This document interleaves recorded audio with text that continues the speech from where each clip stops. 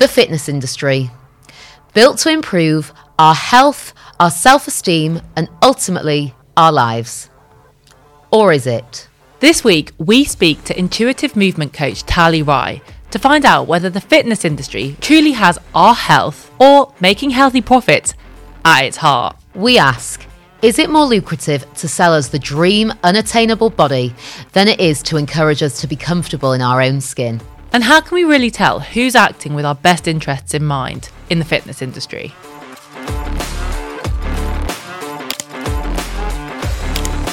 Investing is just one way that you can take care of your future finances by giving your money more potential to grow. With Wealthify, you can start investing with as little or as much as you like. And luckily for you, Wealthify is offering all Money Unfiltered listeners the chance to get an extra £50 boost to your investment pot. You can pick a risk level that's right for you and know how much you're paying for your investments to be looked after by their team of experts thanks to their clear and affordable fees. So if you've been thinking about starting to invest and you've been putting it off, then now could be the perfect time to make the leap.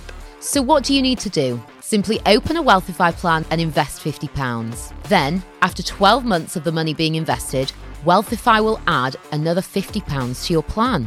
How great is that? Now for the legal bit. T's and C's obviously apply, and this offer is open to new Wealthify customers only. It will only be available to the first 500 qualifying customers. And you'll also need to claim the offer via the dedicated landing page and pay £50 into your plan by the 31st of December 2022. Head to the show notes for the link to claim this offer and read the full T's and C's, or head to wealthify.com/money unfiltered. And remember, with all investing, your capital is at risk and you could get back less money than you put in. Wealthify is also authorised and regulated by the Financial Conduct Authority. Do you think that the fitness industry is intentionally making us feel insecure about our bodies just to be able to make more money? Yes. I also think there are a lot of people who already feel that way about themselves and then go into the profession of working in the fitness industry and then project that onto their clients. So it's just a bit of a vicious cycle, I think. Do you think it's possible to be successful in the fitness industry without promoting toxic and unhealthy narratives that have dominated for kind of as long as I've ever known?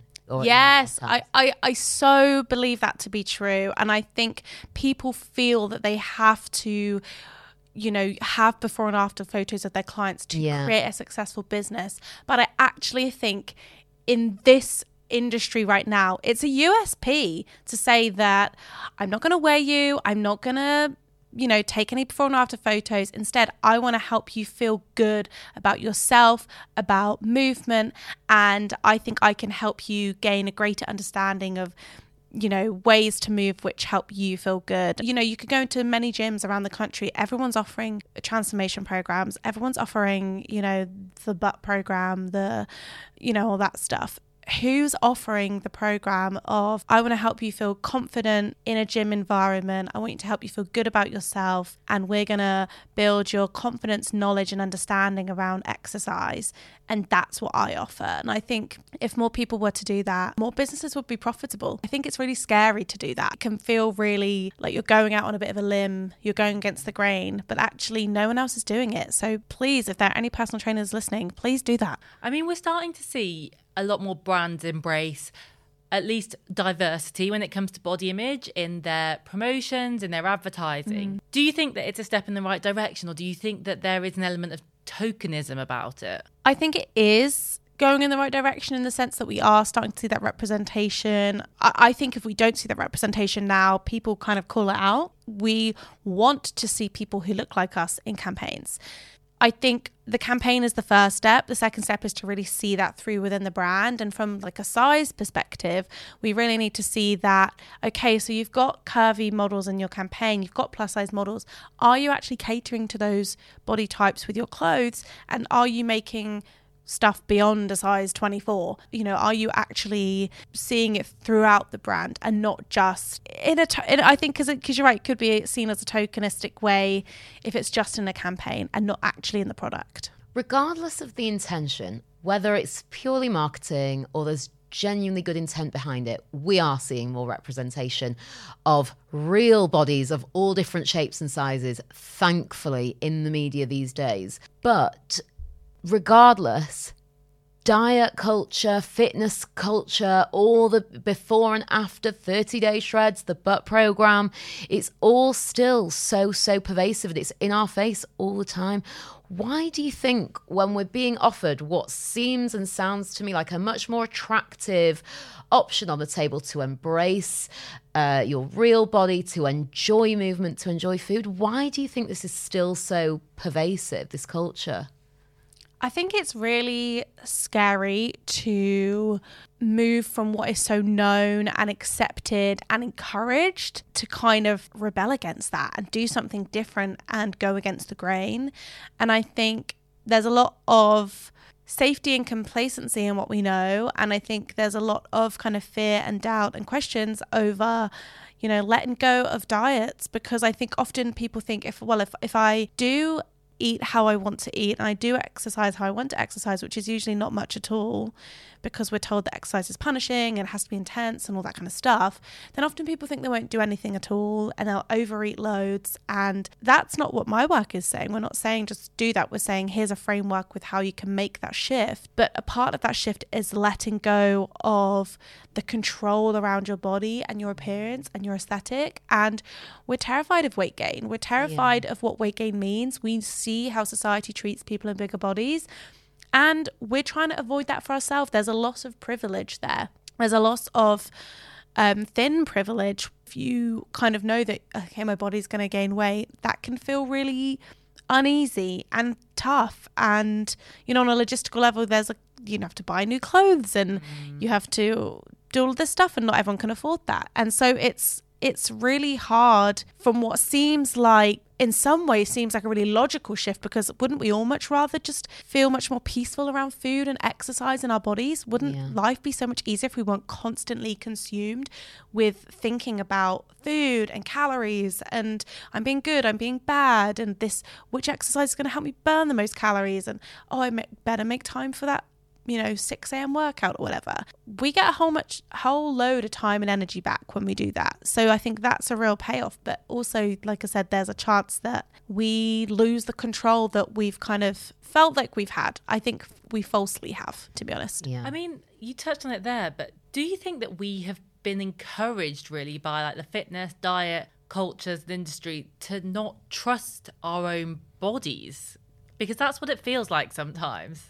Yes, absolutely. I feel like diet culture's whole MO is to make us distrust ourselves and gaslight us into thinking that we don't know how to eat, we don't know how to exercise, and we can't be trusted, because if we were left to our own devices, then, like I say, we'd eat all the quote naughty stuff and we wouldn't exercise at all. We'd never get off the sofa. And so we feel like we have to outsource things to other people, and ding, ding, ding, someone's got a weight plan for that. Someone's got a plan, someone's got a regime, an app, and you can buy a book and that will tell you how to do these things, because you couldn't possibly trust yourself.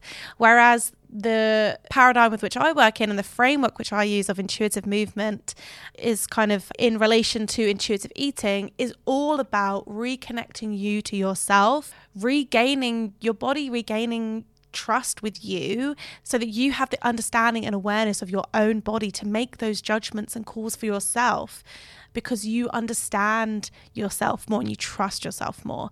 And I think, like you say, a lot of people are going to make a lot of noise and talk badly about those shifts because they stand to lose a lot of money. If we all accepted ourselves tomorrow, a lot of people would go out of business. And I mean, when you put it like that, it's quite stark that there are so many people that are making money out of our insecurities effectively. But I guess for anybody that is struggling with, like, where do they go if they're trying to escape this diet culture, which is everywhere? You only have to pick up a phone and you're like, boom, boom, boom, before or after, get skinny, lose weight. For anyone that is looking to start to break free from that, where would you encourage them to start? How do you begin to shift your mindset, kind of also knowing that it's not going to be a quick process? It isn't a quick process. If you think how long you have been in the diet cycle, ingrained in that thinking and thought process around food and exercise in your body, we can't snap our fingers and expect to unlearn that process overnight. It is an unlearning process. And a lot of what intuitive eating does, a lot of what intuitive movement does, is really peel back the layers of those different things and look at those relationships from different perspectives to give you the prompts and questions and tools to help you identify the ways in which your relationship with food and exercise has been impacted by diet culture, but also work to rebuild that relationship so that you do have trust with yourself, you do have that connection, you do have that peace of mind, because that's what it is. It's really regaining back a sense of just peace. You know, it gives you the tools to have that positive relationship so that you can go on and live your life. And I think one of the huge things about people letting go of diet culture is, I think for so many women in particular, not only do we save a lot of money, we save so much headspace and time, and what we can do with that headspace and time is incredible. You know, and there's a quote by Naomi Wolf from The Beauty Myth, and I'm going to paraphrase it terribly, but essentially saying that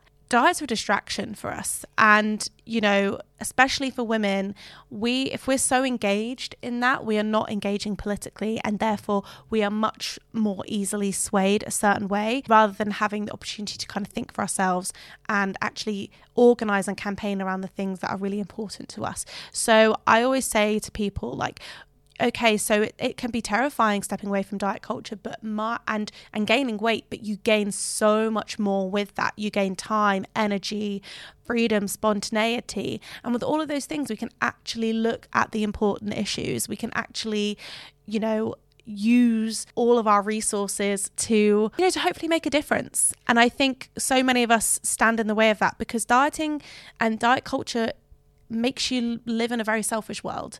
And you're always looking inwards and you're always worried about how people perceive you.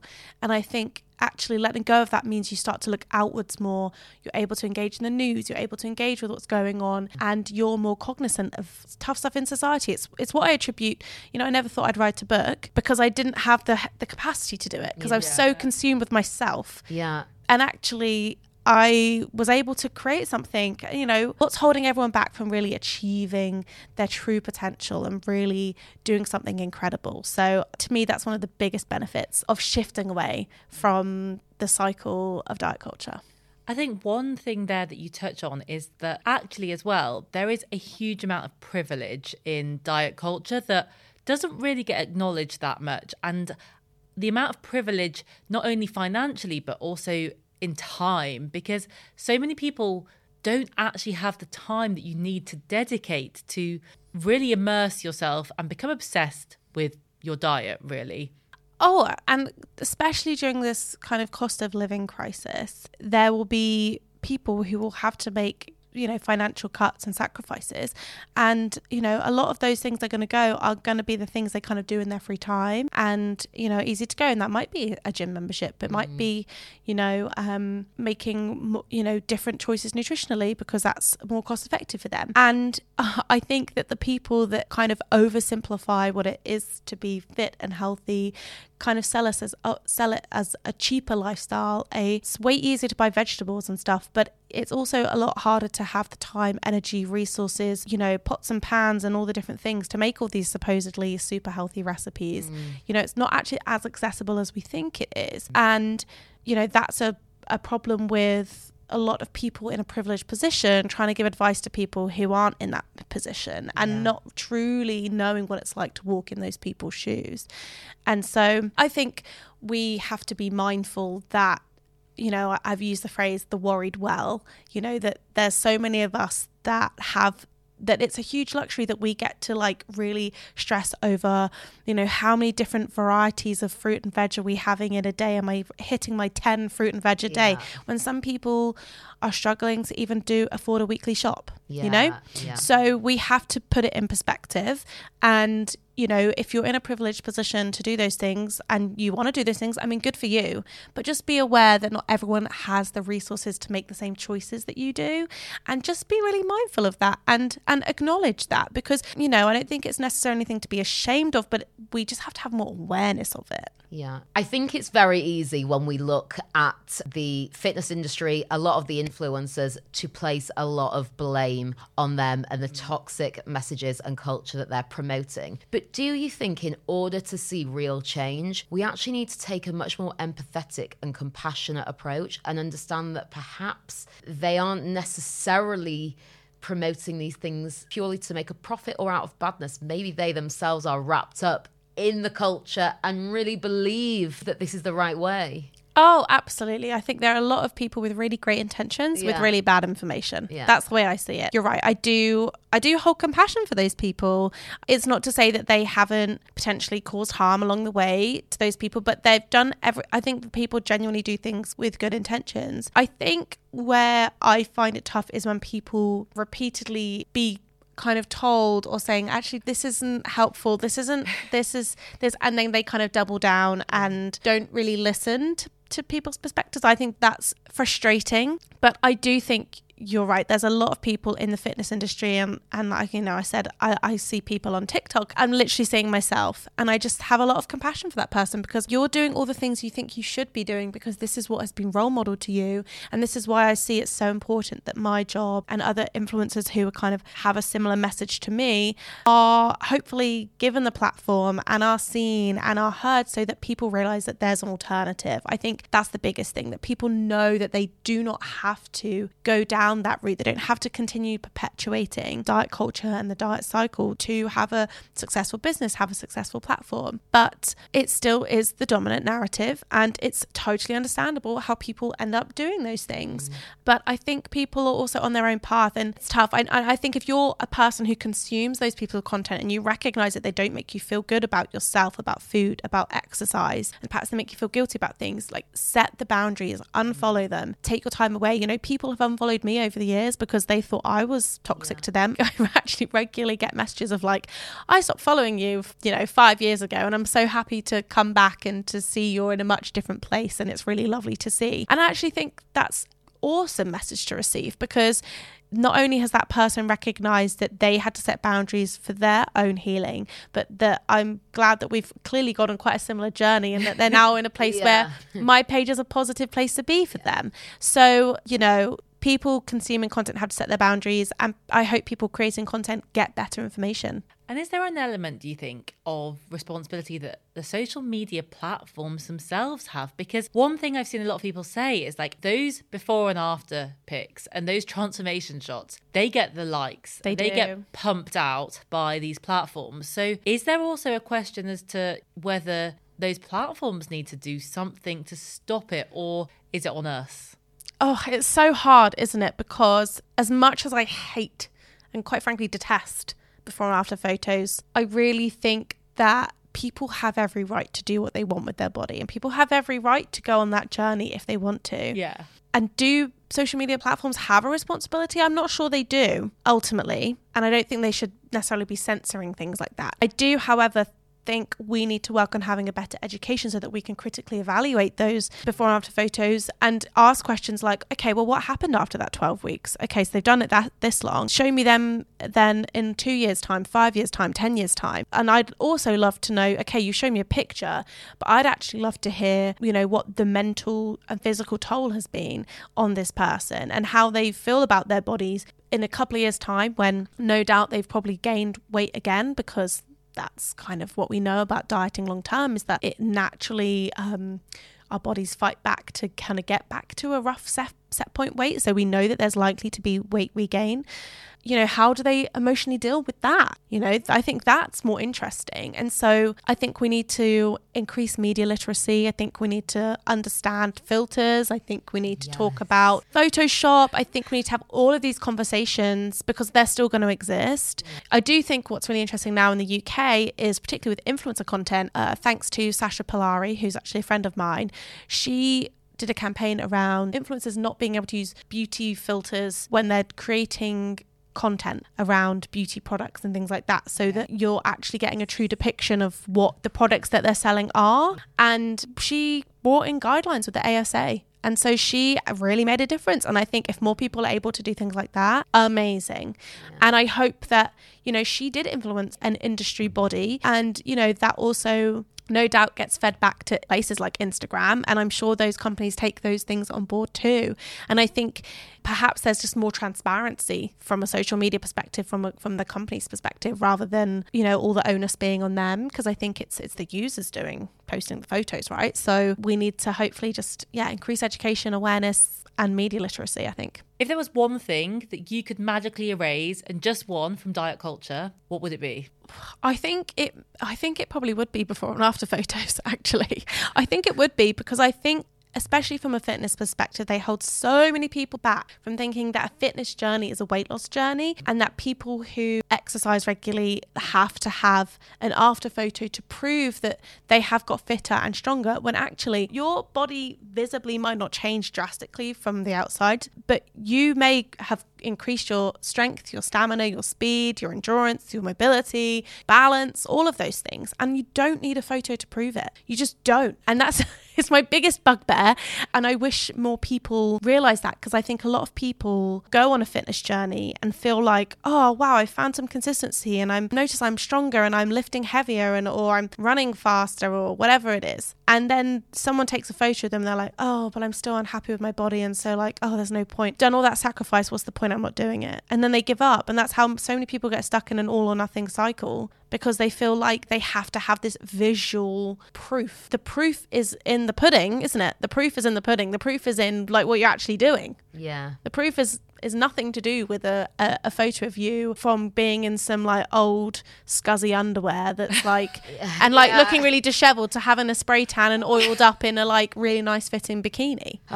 Honestly, I mean, thank goodness for you and people like you who are really telling the truth and the right messages that we so want to be hearing about our health and our fitness. I have honestly been so inspired speaking to you, and I'm sure all of our listeners will have been as well. For anybody who wants to buy your book, get the Train Happy journal, find you, follow you, where's the best place for them to go? So you can find me on Instagram at Tally Rye. You can find my podcast, the Train Happy Podcast. We're on Instagram as well at Train Happy Podcast. And you can also get my book, Train Happy, the Train Happy journal, and all of those places I hope will answer questions that people may have.